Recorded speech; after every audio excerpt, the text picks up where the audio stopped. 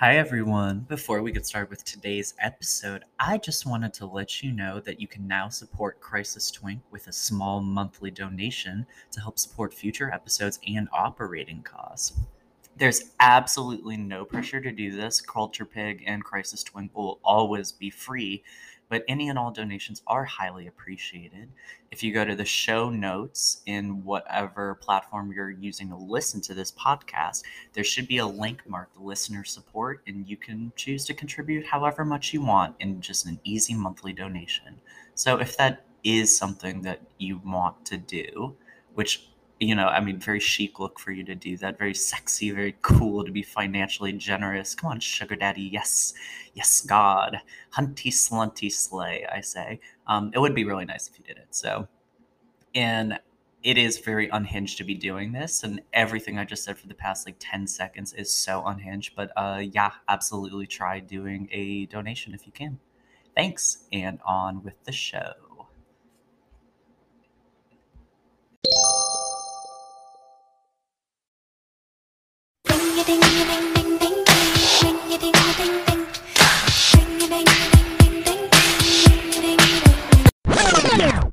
Hey girlies, welcome to Crisis Twink, the podcast where we ring the alarm about cultural emergencies. Whether it's a flop album, an insane headline, a problematic fave, or just something that needs to be urgently discussed or you'll die, we're going to revive it and make sure it gets the medical assistant it so desperately needs.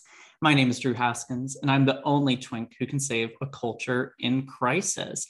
Joining me today for the first episode of 2022 is dear friend Allison Swimmer. Hi. Hi, Drew. Thanks so much for having me. Well, thanks you so much for being here. It is such a momentous occasion, I feel like. I honestly could not think of a better way to start my year. That's shocking to hear, but I definitely appreciate it. How's your 2022 so far? I feel like it's usually the years do not feel that different to me, but something has shifted in 2022. I realized today that so far this year, I've unintentionally been both a vegan and sober. Oh my God. But I don't really see this continuing for me. I think I'm just, starting off in a new headspace and making some healthy choices. That's so great. I wish I were there with you. I literally had cookies for breakfast today, so not exactly doing that. But I did have sweet green for lunch, which I think, in the law of equals, kind of balances out a little bit. Are you big into resolution culture? No, I think I was thinking about this year, and not to toot my own horn, but I think a lot of my bad habits have kind of kicked in the past few years. So not resolutions in the sense that I need overarching lifestyle changes, but more goals and things to kind of keep top of mind and drive me for the year. Okay. I don't think resolutions set people up for success. I fully agree. As someone who largely thinks that God got it right the first time, I definitely think goal-oriented stuff is better. And I think that that should be the mindset people should be in, rather than fixing flaws. I think you always want to keep improving and always want to keep doing the best you can and keep being the best version of yourself, not to be such a cliche, but I don't think you're necessarily setting yourself up for success if you want to totally go cold turkey on something or do something drastically different than you have for the past however many years of your life. I think be kind to yourself, but also have high expectations for yourself. I think being in a place like Chicago makes it hard to go cold turkey on things too, because for January and February, it is so cold, you're always inside. So the workout stuff feels hard to attain just because how are you going to do anything if you can't leave your apartment or whatever? And then if you're home all day, it's well, what is there to do except indulge and whatever? Yeah, several trips to the snack drawer in 1 hour, right? I think that's the thing I miss most about working from home, is that the snacks aren't just readily available for me at all hours of the day. Oh, I know. I mentioned my cookies earlier. I'm someone who bakes and cooks out of boredom too. Especially during early pandemic, I was just making pints of ice cream and sheets of cookies and stuff just to have around to have. Like, what else was I going to do all day? And I feel like I've already sunk into that a little bit this year. But I've also somehow managed to work out a little bit to like counteract, even though I was like basically figure skating on my way to the gym today because they've not cleared the sidewalks in Hyde Park yet. But we're going back to our initial theme of balance. Yeah. See, it's all about equilibrium. If you think you can get there, yes, you can probably get there. For sure. Oh, that's so beautiful. Okay, I think it's time for our first game. We are going to play Go Call the Governor. So I am going to present you with 3 cultural scenarios from recent and or ancient history, and you're going to decide whether or not the governor needs to be called. There are no wrong answers here, but your choice is binary. Does the governor need to be called or not? Great. So cool. I really apologize in advance for today's topics. We were talking about this off pod, but nothing happens in the week between Christmas and New Year's. So like, we're really like scraping the bottom of the barrel today for things. So scenario number 1, the jury is deadlocked in the Elizabeth Holmes trial. Does the governor need to be called or not? Governor needs to be called immediately. I don't understand how there's any sort of gray area in this situation. I don't know if you read the book Bad Blood. That was all about her and Theranos. And it's a nonfiction book, but it honestly reads like fiction because it's so wild what she did and just her background and who she is. And it's just so confusing to me how there can be any sort of ambiguity that's not entirely against her, and I just am a little confused about what sort of evidence was presented to be potentially in her favor. So not to dox you on air, but you are wearing a turtleneck right now for this recording. But it's not black. No, not black, but what do you think about like the pathology of your fellow turtleneck queen? Okay, well, I feel like maybe my choice of a sweater was poor at this moment in time. But... Oh, no, you're in a beige turtleneck versus the black turtleneck. Like, it's like there are 2 wolves inside you. You're either a beige turtleneck girl or a black turtleneck girl, the angel or the devil on your shoulder. Okay, well, thank God I'm not the black turtleneck girl. I do not want to identify with this kind of person. I do admire her utter tenacity and drive and her being so narrowly focused on her goal, to harken back to our previous conversation. But the way she went about it, and also it's not, this is quite literally a life or death situation. It's not like there are no consequences to this. It's not just for fun. She is telling people they have some deadly disease when they don't, or vice versa. People's lives are at stake here. So she has this dream, like Steve Jobs, she has this dream to be the queen of Silicon Valley. She dropped out of Stanford, right? Clearly on paper, an impressive person, a prodigy, if you want to call her that. Yeah. But I think she's a psychopath, sociopath, whatever you want to say about it. Clearly has no sense of guilt, has no sense of what is morally correct or not. And people's lives are being turned upside down due to her actions. Employees resigning left and right, being fired left and right, just truly ruining people's lives. Yeah. I think like one of the things that's kind of lost in all this is like how genuinely horrific her actions are. Like a friend of the pod, and I mean friend of us outside the pod, Ali Hardebeck, talked on her episode about how a lot of the coverage of the Holmes situation has been about how like quote unquote like girl bossy it is to scam all these male tech tycoons out of the money. But what's lost in that conversation is the actual human voices on the other end, like dangling this technology like a carrot and then stripping it away is heinous. She's being charged for fraud, but think about what the fraud that's being committed is. Yeah. It's saying that this technology works to supposedly help people and save them from these life-threatening diseases that there's simply no basis for. Yeah.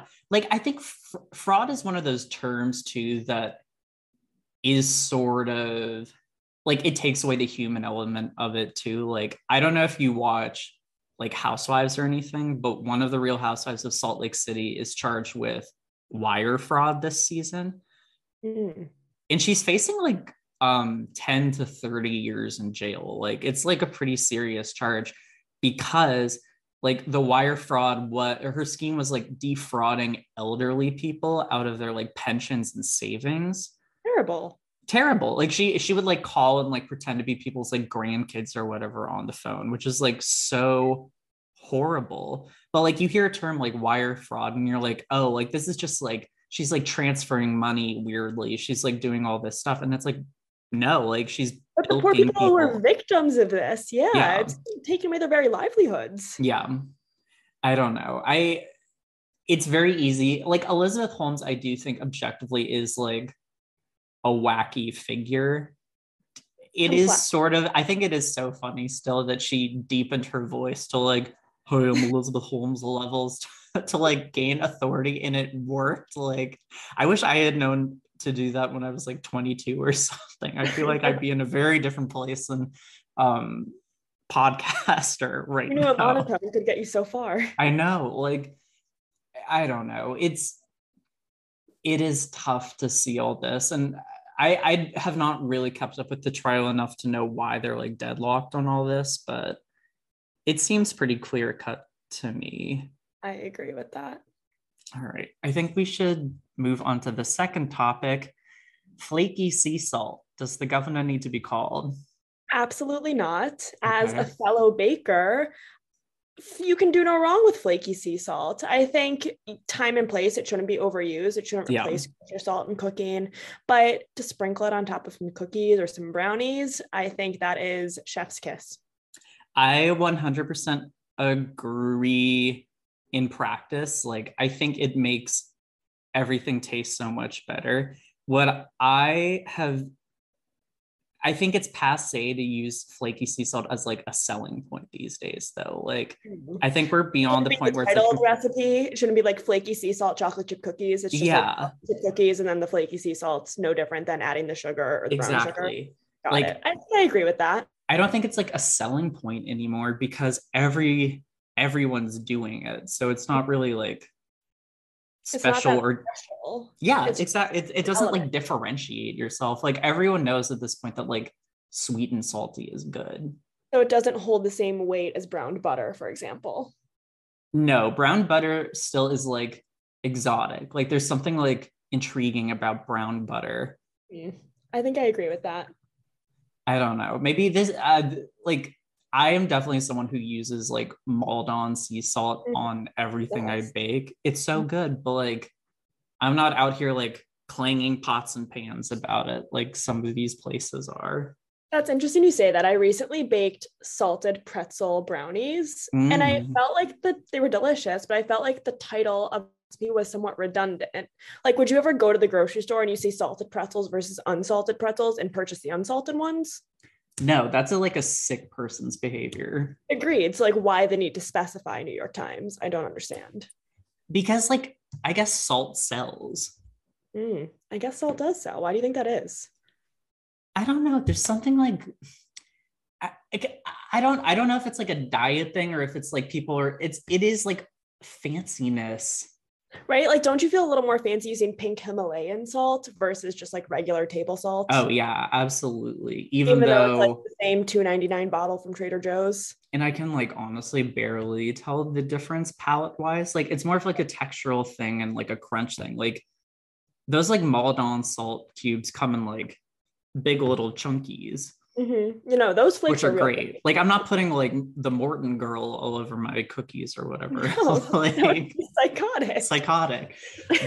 But like I see these little like diamond crystals and I'm like, yeah, a little here, a little here, a little here. Like truly. But it can't be like a health thing either though, because like I don't know, maybe it's like I think it just is like a complexity. It's like, oh, like if I put salt on this, then like maybe that's like the legitimacy of like a real baker. Maybe it's somewhat the element of the unexpected. I don't think people traditionally think of the classic Toll House chocolate chip cookie as having flaked sea salt on top. No. Once you put it there, you're like, ooh, this is a little exotic. It's a little different. And like people are addicted to having things not taste quite like they should taste. Because maybe we're in a rut or something, but like I don't know, I'm kind of done with, like, I keep using sea salt, but like, don't hang your hat on it. Okay, I agree with that. I can get behind it. But sea salt on its own, great. Great. Perfect ingredient, no notes. Just, I guess, like, don't put too much on because that tastes bad. But okay, last scenario here. The Weeknd announces a surprise new album out Friday featuring Jim Carrey. Does the governor need to be called? Initial response is yes. Okay. But I think I need more information before I can give a definitive answer. I think I'm very intrigued by the situation. Jim Carrey, does he sing? Is he rapping? Is he like providing? Is he rapping? Interlude? I don't know. I really hope he's not rapping. And I like a Jim's interlude would be funny, I think. Are you a big like Weeknd fan in general, or? Yeah, I like The Weeknd. I think time and place. I don't like sit around listen to The Weeknd all day, but I think when you're in the mood to listen to The Weeknd, it can be great. And also a 2021 thing, I did not think his Super Bowl halftime show was so terrible like so many people did. Oh yeah, I didn't think it was terrible. It was a little boring and didn't have enough spectacle compared to like some other years. COVID constraints perhaps, but yeah. I on the whole enjoyed it, and I do enjoy his music. I think I can't listen to it all day. But back to Jim Carrey. What else? What other information do we have about this situation? So he dropped a trailer today. It's pretty, I mean, it's kind of like same as it ever was. Like he's still doing his like sunglasses 80s kind of lounge lizard thing that he was doing on his like Blinding Lights era stuff. Mm-hmm. The album, it dropped like a features list that includes Jim Carrey, Tyler the Creator, Lil Wayne. I'm forgetting a few other people, but like that's kind of like the broad strokes of it. But it didn't say whether any of these people were actually on the album or it was part of some like visual accompaniment, because everyone's doing like a short film with their albums these days. I feel like he's honestly so trippy in the first place that I'm just excited to see what he comes up with next and excited to see what he puts out next. I'm going to say no, don't call the governor, because I think there is potential for it to be interesting. Yeah, I think the songs will be good. Like yes. I've really enjoyed his pivot to like 80s new wave pop a lot more, because I've not been like a ginormous Weeknd fan in the past outside of like a few songs, but like the last album was so good to me that I'm like ready. And I don't think that we have a lot of good male pop stars. I don't know if you want to disagree with that. Okay. No, I don't disagree. I think on the whole, I generally like male artists better than female artists, just for my own listening pleasure. But I think the females have really been in the spotlight lately with Adele and Taylor Swift, and I agree that we could use some more of it. Yeah, like I will definitely take The Weeknd over like Ed Sheeran or Harry Styles. Like I like Harry Styles as a person, but I don't find, like, I think his image is a lot more interesting and debate worthy than the music is. Like the music is just Maroon 5. I agree with that. I do like Ed Sheeran a lot. I also recently listened to his episode on Dax Shepard's podcast, and I thought I just kind of enjoy listening to artists in that arena sometimes, because it kind of makes them more three-dimensional. You learn more about their background, you kind of hear what their personality's like, and it made me like him a lot more. Interesting. Yeah, maybe I've never listened to the Dax Shepard podcast because he kind of darks me out sometimes. So I like just like he and Kristen Bell are always talking about their relationship and the tabloids, and I'm like, oh, like keep some like, stuff to yourself. Yeah. Also, like if it was really as great as you like put it out to be, you wouldn't have to talk about it all day. Exactly. But they also talk about like darker stuff too, that I'm like, I guess it's good that you're talking about this, but it's like weird. I don't know. I guess all this stuff comes from the podcast though. So like if he's like being confessional about it, then like that is what it is. But like I always consume like news about him, I don't know, like relapsing and like them getting into like screaming fights and stuff through like the Daily Mail or TMZ, like third party source. So it feels like a little bit more tabloidy, I guess, than like hearing it from the pod. proper. But I don't know. I think for that reason, I've generally kind of avoided it, even though I really like Kristen Bell in things. Fair. I think she's adorable. She's great. She's always great. I'm like kind of excited actually for that. I don't know the title off the top of my head, but she's doing some like Netflix Woman in the Window parody Interesting. TV show that I think is coming out next week or in 2 weeks. Parody of the movie? Yeah. And all those like drunk woman sees something and no one believes her shows. I really did not like Woman in the Window. Oh, it was horrible. I read the book and I'm a pretty big reader and I will not stop reading a book once I've started it, but I was very close to putting that one down. But I didn't. I continued, but really was not a fan whatsoever. And that's one.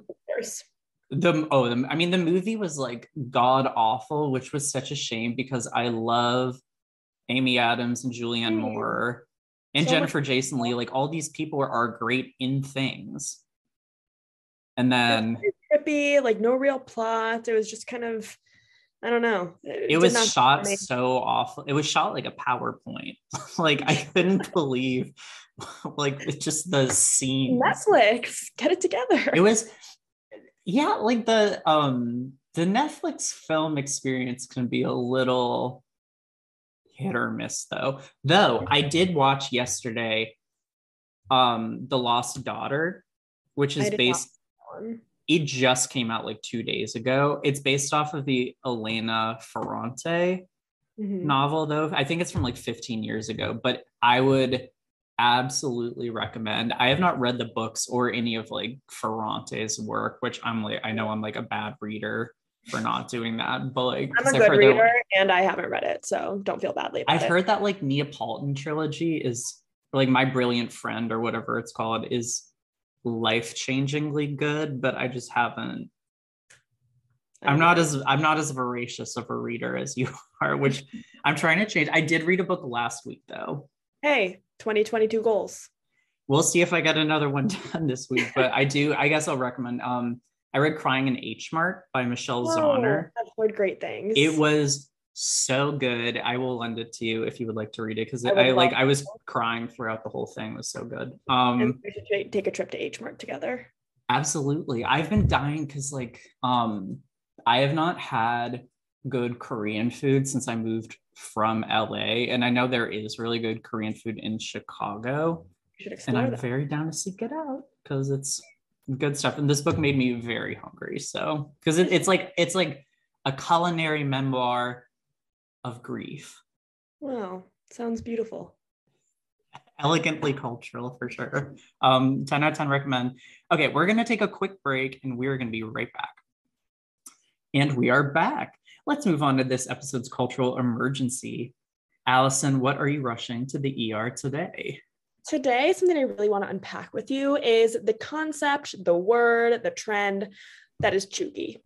And this is something that I have been thinking about, that I've been grappling with.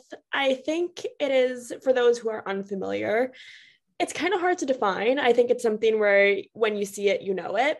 But to define cheugy, I think it's something that's a little out of style, not dramatically out of style, not quite basic. I think basic is when you're just kind of doing the same thing as everyone else and it's unoriginal. Cheugy is slightly out of style, but it's not disastrous yet. And I think it's something that very much coincides with millennial women. And my understanding is that it was coined by Gen Zers, or it's very much used by Gen Zers. Yeah, that sounds right. Like, when I think of cheugy, I think basic, I guess, as like sort of a lateral term, but like basic feels very much like the like early 2010s to mid 2010s version. Like I don't. It's things that were basic at that point in time are now cheugy. Yeah, that seems like a good.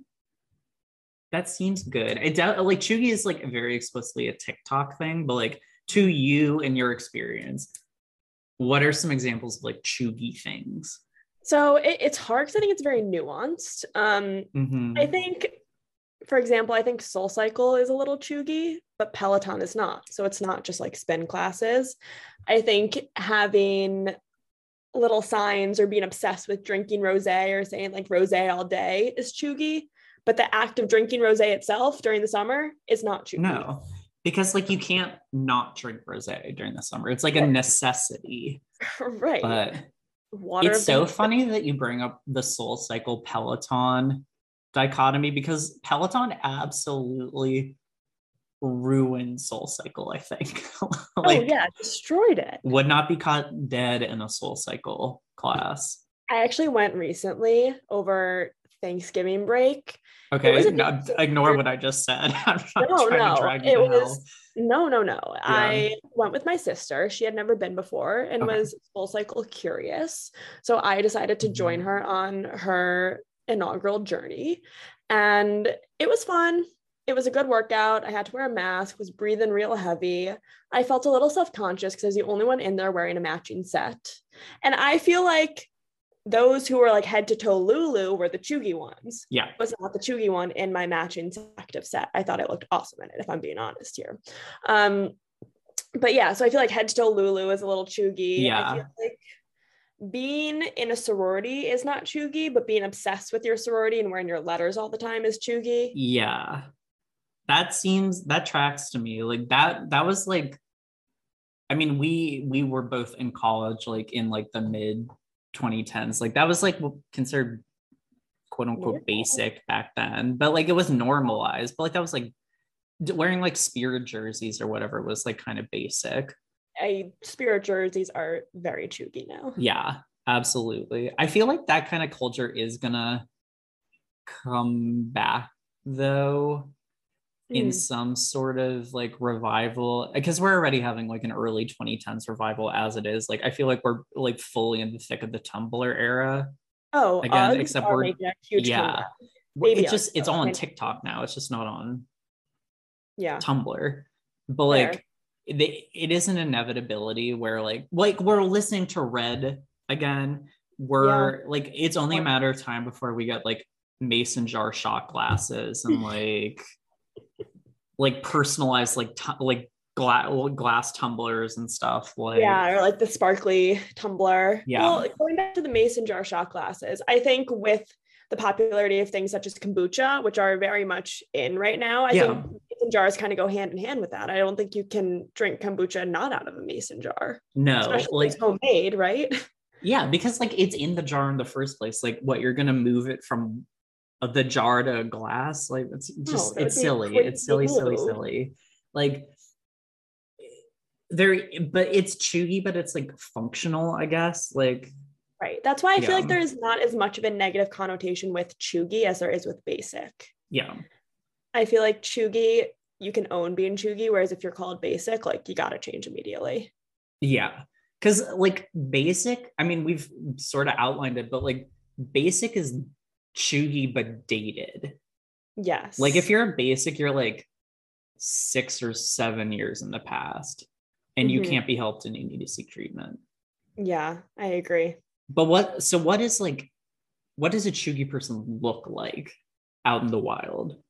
I would say mid to late 20s, maybe early 30s. Okay. They're wearing perhaps Golden Goose sneakers. Yeah. Maybe Lululemon leggings or yoga pants and some sort of like tight fitted t-shirt, I would say. That's maybe like the casual chuggy look. If you want more of the elevated chuggy look and we're going like bougie chuggy, I'd say the Gucci belt with the double G's or like the Hermes belt with the big H. Those are quite passe. I think just trying to show the fact that you own something that's Gucci or Hermes just to prove a point. Whereas I think now what's in style is more like Levi's or thrifting or DIY and just like being down to earth and being thoughtful about the earth and upcycling and whatnot.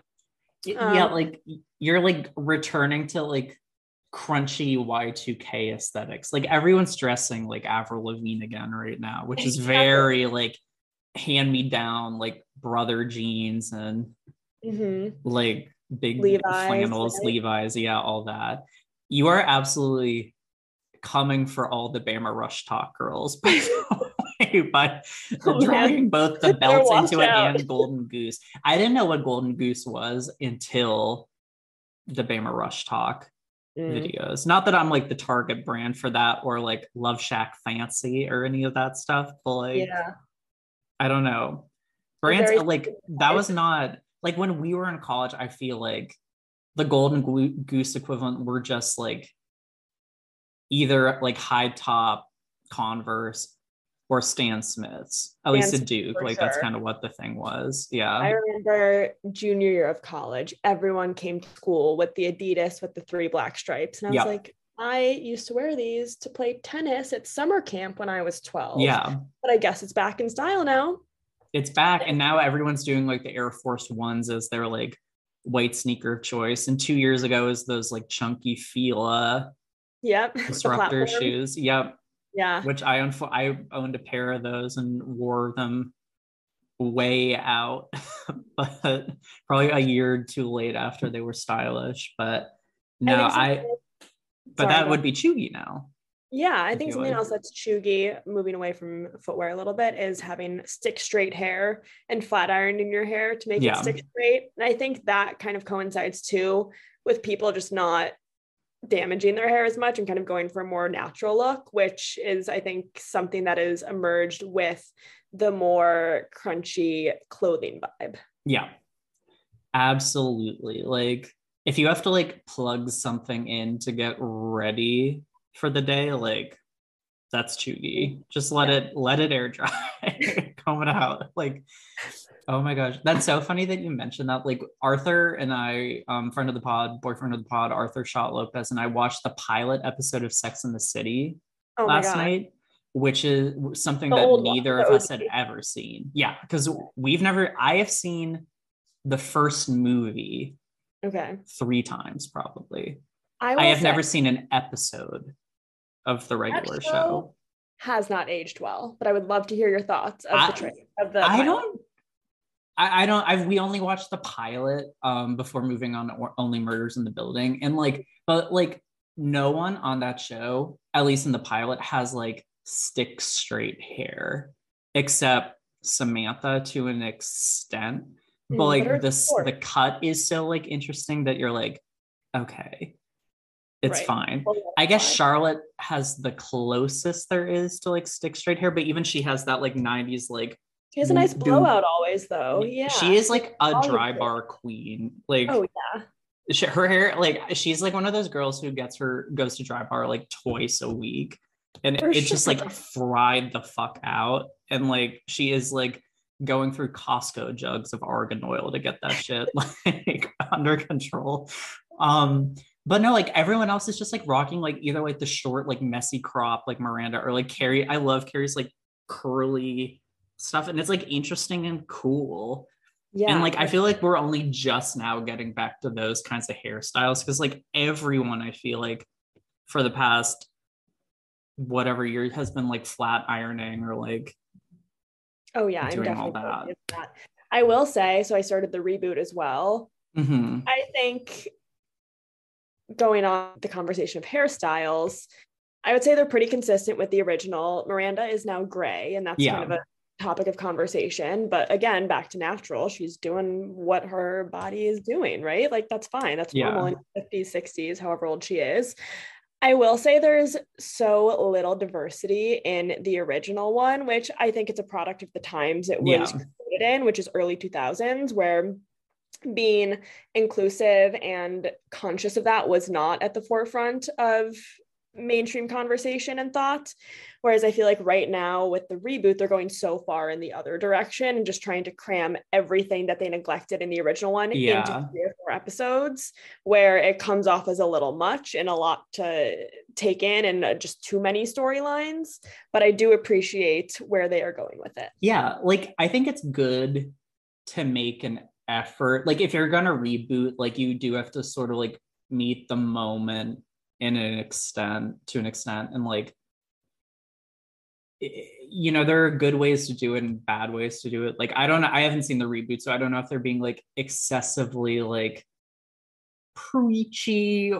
Like I feel like Sex and the City the original is such like a frothy fun show that like them trying to like deal with like serious topics could go like one way or the other. Like it's either like done so heavy-handed or like I think the one issue I have with the way they're doing it is that they're addressing it through the characters in a way that so the original characters are not remaining true to themselves. Yeah. Like if you think about the way that Charlotte, Miranda, and Carrie are navigating certain situations in the reboot, and then you think back to the original episodes, would have never happened. Yeah. And so I think keeping them true to themselves while also navigating the 2020, 2021 world, I think would have been more well received. Yeah. Because it seems like people are really watching it. Oh, for sure. You can't but stop. Like everyone is just complaining. I've been seeing a lot of complaints about Sarah Ramirez's character, and I cannot speak to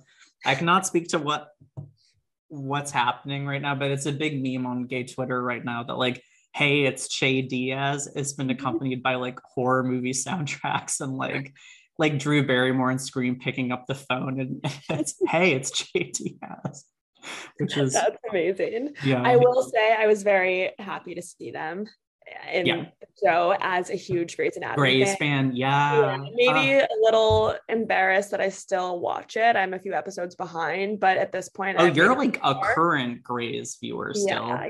It's not good. Damn. Full stop. Yeah, it's not good, but I feel like I've made it this far. I need to remain loyal and see it through to the end. End. Like if you're in it, you're in it. Like that's kind of how I am with SVU. Like I haven't really watched this new season that much, but like it's been on for 25 years and I'm not gonna stop. Yeah, I'm not about to stop now. So do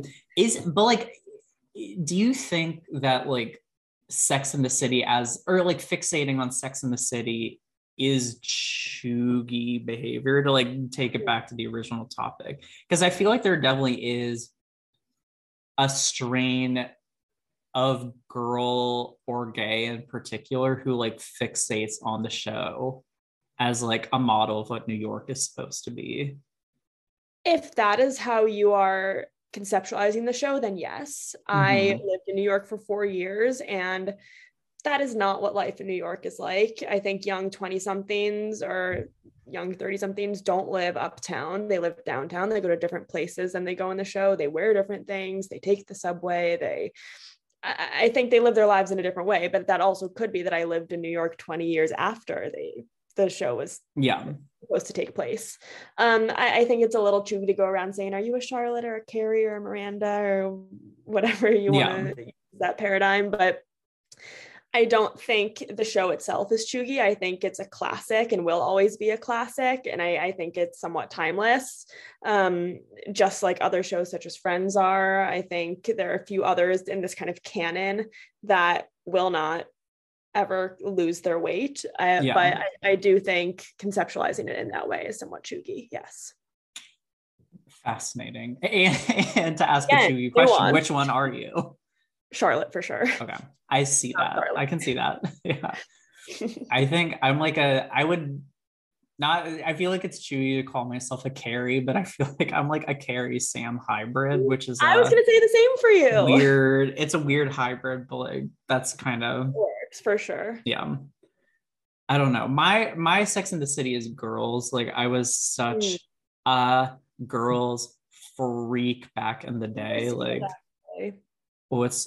it's so good. Another show that's like, I don't even want to say it's like aged poorly because it hasn't. It's like it's lumpy, but it's so good. And definitely it is like the early 2010s version of Sex in the City. And I feel like it's very true to like what our like post-grad experiences have been, more so than like Sex and the City. But Sex and the City is also about women in their like early to mid 30s, not like post-grads. Okay, so girls will take me through the cold Chicago winter. I agree. I really do think like if you're looking for a binge, I am. It's such a good show. It's such a good show. And like Lena Dunham like is a mess, but she is also like a genius writer.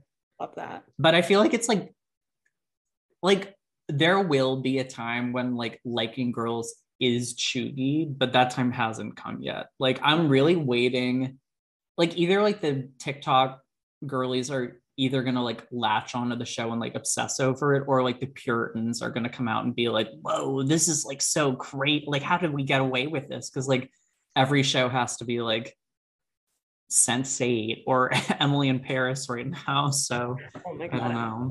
Emily in Paris, the show itself is not chuggy, but the character Emily in Paris, 100% chuggy. Yeah. Yeah. I, not to tie it together, but like I once saw Lily Collins and Lena Dunham together dining in my old neighborhood in LA. Yeah. And that was a fun sighting. I only got through, we almost did Emily in Paris for the topic today, it has to be said. And which would have been tough for me to binge the entire show in 2 days because I got through half of the first episode and had to put it down. So yeah, I think the only reason I really have stayed loyal to it is because I am a girl from Chicago who out in Paris. So I'm like, I am Emily in Paris. You are Allison in Paris. And I love seeing Paris and I love seeing where she's going. And I love hearing them speaking French. But I think if it was Emily in London or Emily in Prague, I would not have the same sort of love for it that I do. It's so interesting that it's become sort of this like influencer status show. Like I think it's quote unquote cool to genuinely like Emily in Paris now.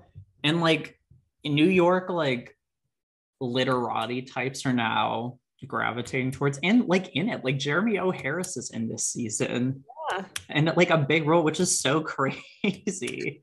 Like to write slave play and be in Emily in Paris is range. Which character does he play? He's the one of the fashion designers, I guess. Okay. I think he's like the upstart fashion designer. Yes. I know exactly who you're talking about. I don't know character names, unfortunately, but I don't know. Maybe I'd watch for that. And like I love Kate Walsh. Yeah. And I know she's like more in it this season. Like one of the reasons I had to tap out of the pilot is because, and I don't mean to be rude, I just like couldn't believe that this like 56-year-old woman was like pregnant and be like turning down a trip to Paris just because she was pregnant and sending this like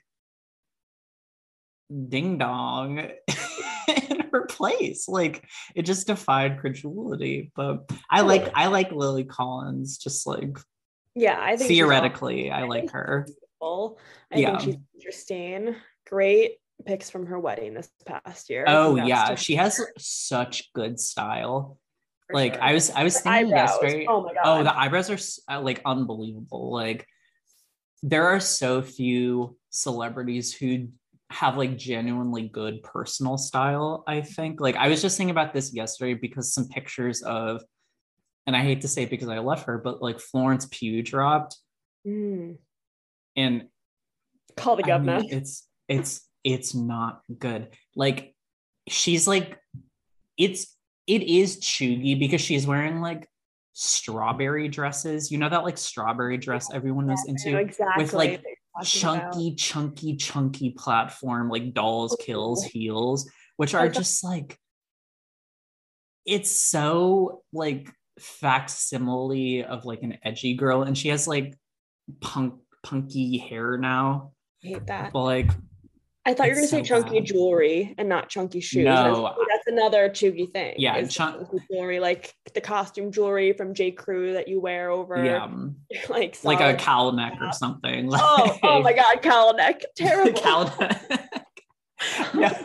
I think jewelry is kind of hard not to be chuggy though, because it's so tough to know like what's in right now. Like I can speak from the gay boy's perspective, wearing pearls as a boy right now is like the chuggiest thing you can do. I think like girls too. I used to wear pearl earrings every day, and now I think pearls for girls weirdly is like classy Audrey Hepburn. Well, Audrey Hepburn is chuggy, but perpetually chuggy, unfortunately. But like still icon, great. But like she's been like Marilyn Monroe to hell and back, in that like all of these people who have probably not seen Breakfast at Tiffany's or Roman Holiday or all these things are just like looking at like one poster you can get at Target and basing their entire personalities off of it. Like it's just a hard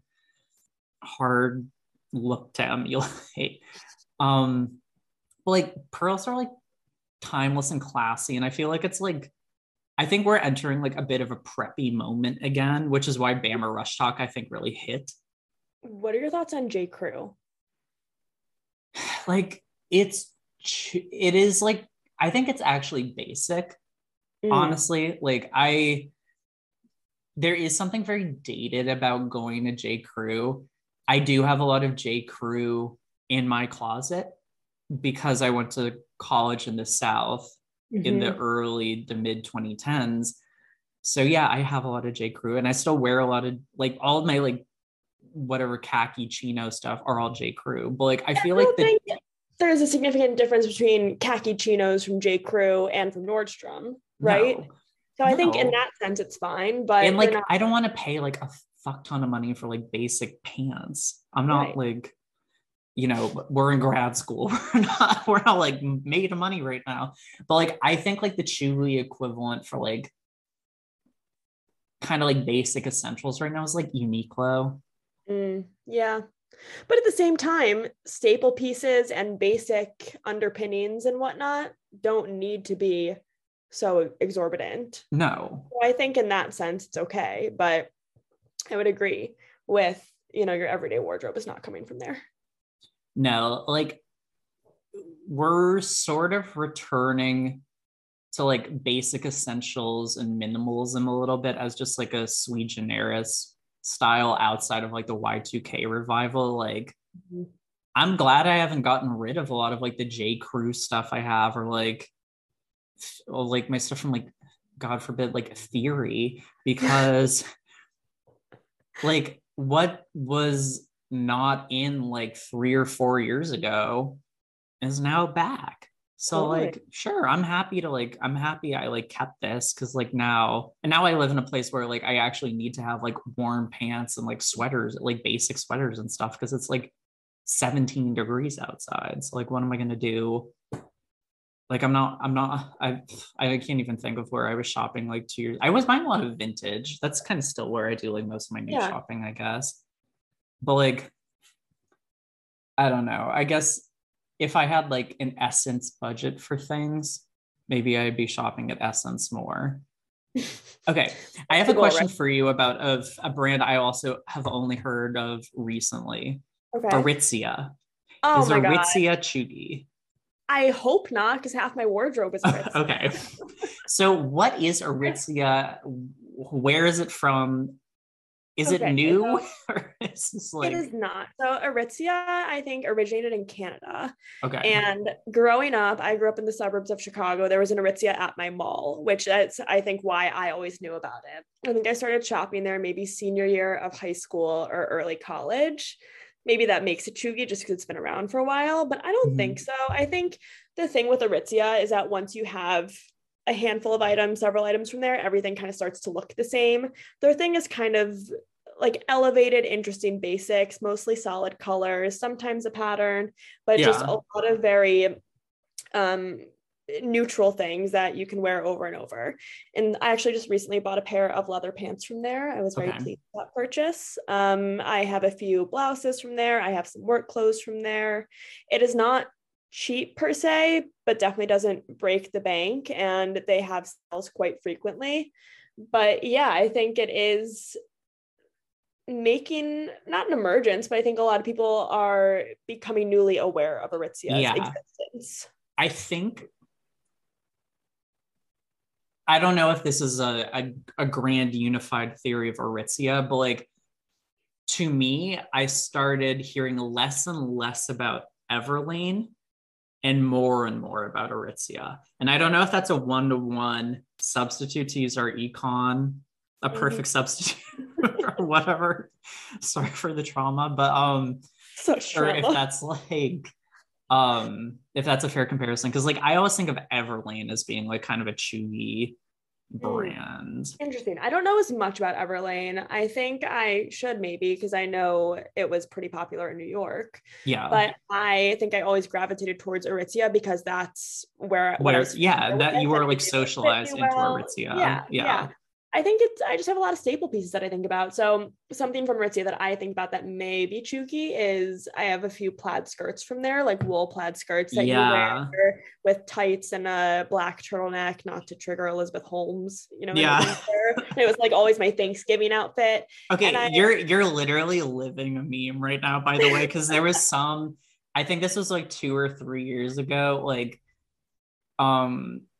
I don't remember. I wish I could credit this Twitter user because I think about this every holiday season. But like, someone was like, "Oh, the black turtleneck girls with the corduroy skirts and the plaid skirts are out in full force this year." Thanksgiving, yeah, it's like become a uniform.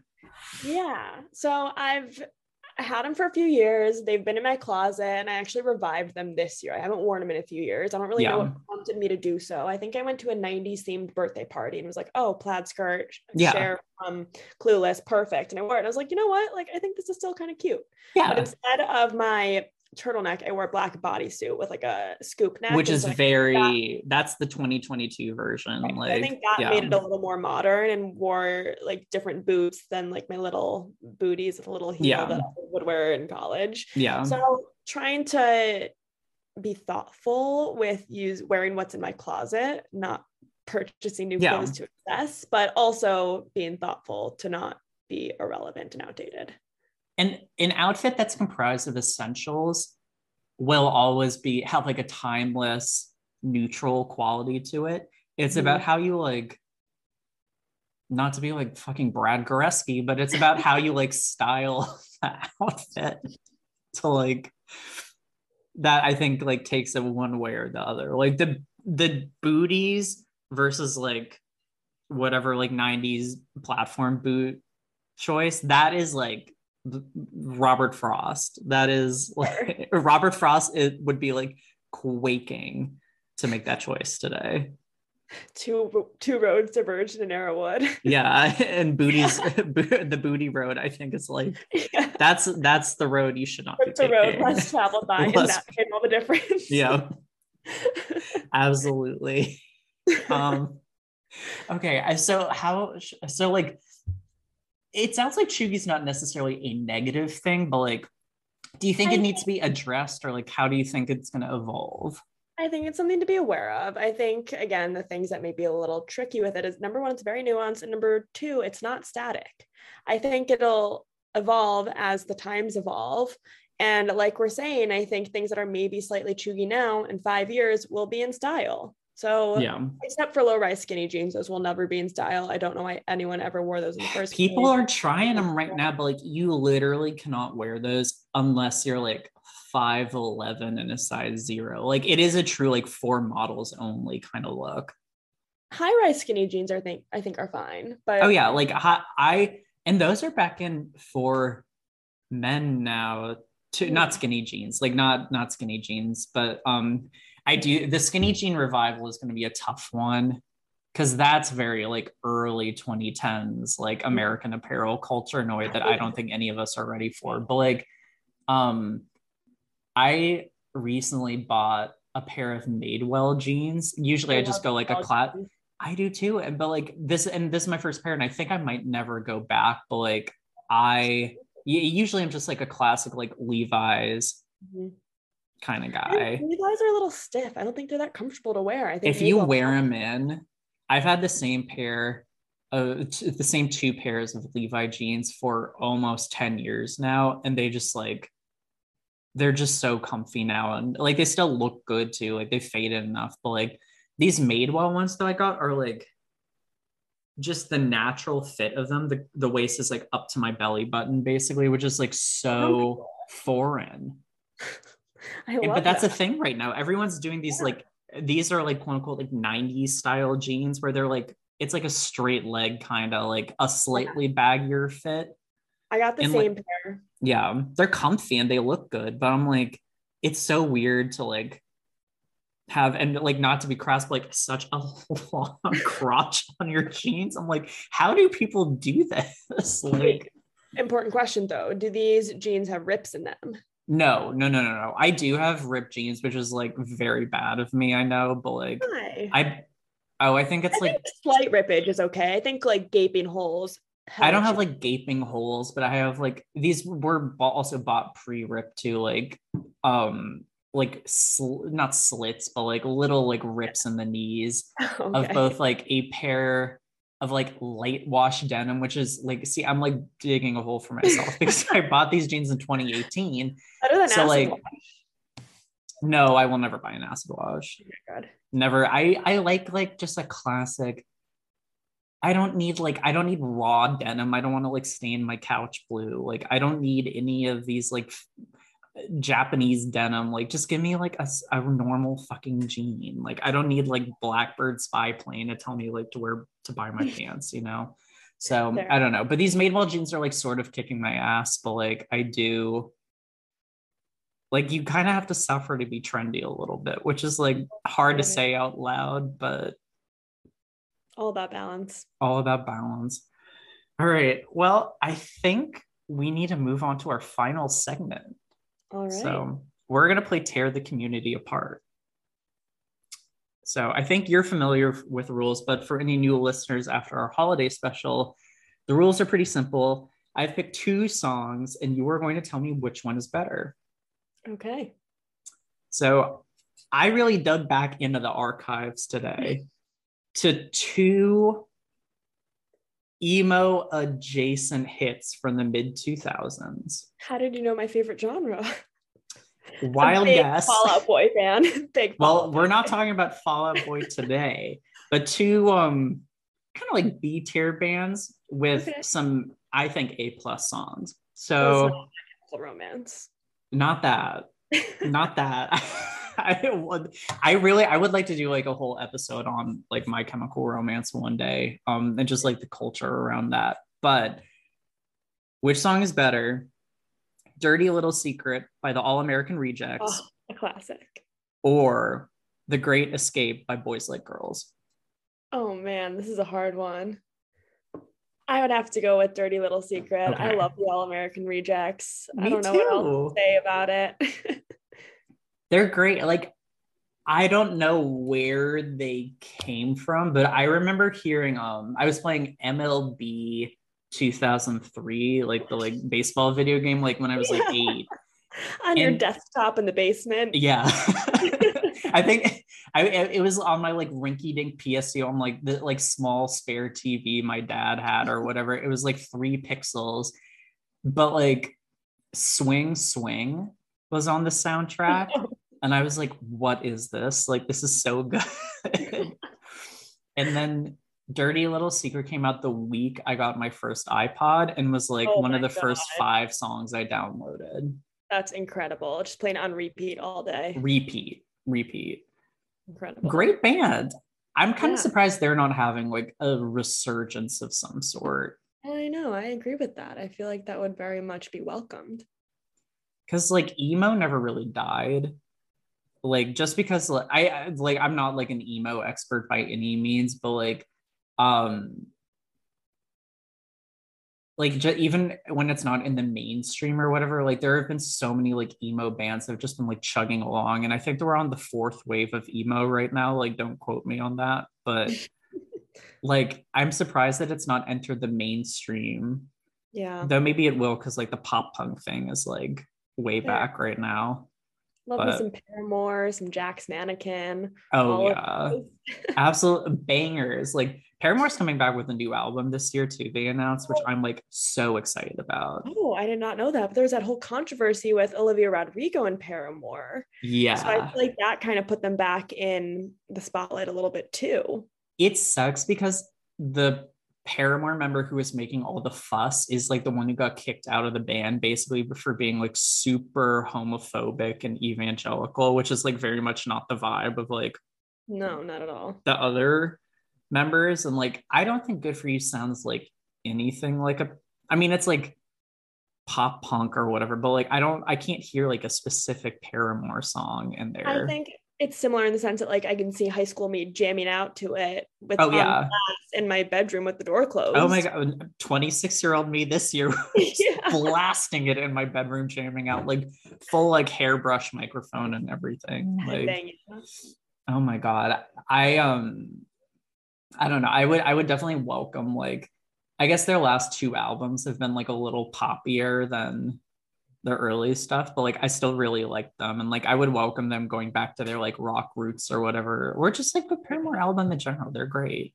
Yeah, I feel like they would have all the support they need with it. Boys Like Girls is definitely, I think, a lesser band from this time period. I feel like they have random hits rather than really loyal fans. Yeah, absolutely. Though they did weirdly have that crossover song with Taylor. What song was that? I think okay, hold on. We're fact checking on the pod, which we almost never do here, but I don't remember what it's called. Boys Like Girls. Typing noises are so fascinating for podcasting. I'm sure everyone's like thrilled by this right now. Oh, it's called Two is Better Than One. Oh, I know that song. It's kind of ballady. I liked it, honestly. Yeah, they have some I remember that. Yeah, good hits. But like I think The Great Escape is like definitely their best one. Yeah. Do you remember that song? This is so random. Do you remember that song, Hey There, Delilah? Yes. Kind of yes. Yes. That one's top unavoidable. Yeah. And then there was like all that discourse about like who is Delilah, and she was just some like rando track star. Oh yeah, and when your high school boyfriend broke up with you, you just listened to that in your room on repeat. Yeah. That era was like, there were so many like random bands with like one-off hits that just like were everywhere at that time. Like Check Yes Juliet by I don't even know the band, but like iconic. It wasn't All Time Low, was it? No, I don't think it was All Time Low. Wow. All Time Low never really had like a big hit. They just like, they're one of those bands that has just had rabid fans for like 15 years now. Yeah. Or like or, you know that song Fall For You by Secondhand Serenade? Of course I know. Okay, yeah. I like see like that's the sound that I think we're gonna get back into. Like sad boy rock, kind of like soft. Yeah, like I would rather, like I find Shawn Mendes's music so soporific, but if he did like a Fall For You, I would be all over that shit. Like that's cool sound. Like there's something like a little theater kiddie about it. Yeah, agreed. But they're classics. They're staples of our high school experience. Oh yeah, like I always associate songs like that with like middle school summer camp dances. I remember I used to come back from overnight camp with like a whole list of songs that I needed to look up and download on my iPod. That's how like I got clued into Check Yes Juliet, because like like someone did like a camp dance to it. I think the single most like inappropriate performance of anything, any genre, any medium I've ever seen is still this was summer 2007, I think. Oh, I was at summer camp on like the Eastern Shore, and this girl named Winona, which is like a crazy thing to name. Like if you were like, can you imagine being in the hospital and looking down and be like, I'm going to name her Winona? This baby was born in like 95 or 96 too. So like you are literally naming your daughter after Winona Ryder, which like I love Winona Ryder, but like don't make it so obvious, you know? And she did what I will charitably call an interpretive dance performance to the song Hands Down by the Red Jumpsuit Apparatus, which is about domestically abusing your girlfriend. It was so, everyone was just like white as a sheet watching this woman, she was like 12, like throw herself around the cafeteria of Washington College. Wait, did Winona know what was going on with this song? I don't know. Like, I think she did. And she was like channeling like the inner pain of a woman 10 years her senior. And it was like, it was really compelling, but like, I was like, my God, like, this is so crazy. And like, maybe that was that might have been my first encounter with camp as a concept. And like flashbulb memory that will live in your brain forever, because I don't remember much else about that camp experience, besides it was the year that like Deathly Hallows came out, I think, the Harry Potter book. So like everyone was like fan theorying it, but like that was so memorable to me. I will never forget it as long as I live. That's an incredible story. Gosh, I hope Winona's well now, because that's Winona, if you're listening. There's a, like, to channel that kind of darkness at like 12 is a burden. That's a heavy cross to bear. So Really? all right, on that note, I think we have to wrap it up. But Allison, thank you so much for being here today. This was so fun. I can't stop. What? What? I can't stop thinking What? I might need to like go find her after this. Like, I don't remember anything else about her, but also like how many people are out there are named Winona these days. True. Thank you so much. If you want to be found on social media, where can people find you? You can find me on Instagram at abswimmer17. I have a Twitter, but I only follow. I don't really tweet. So my Twitter presence is not the most robust. So Awesome. Instagram's where it's at. Awesome. You can follow me on Instagram at FKA Pigs with a Z, and on Twitter.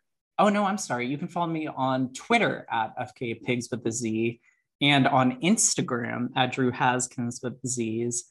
I really have tried to make that unilateral across both platforms that have not been successful. So sorry about that. But you can find the official podcast social media pages now at Crisis Twink Pod on both Twitter and Instagram. And I really would love to get followers on both of those, not to be like craven and sad, but please, please follow, because that would be cool. I think we're done here.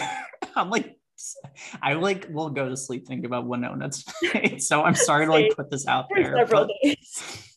But I hope you guys, what am I doing? I never close the podcast this way. I hope everyone out there is having a wonderful new year, and enjoy great new episodes coming your way in a few weeks. So Thanks, Drew. all right. Thanks, Allison. All right. Bye, everyone.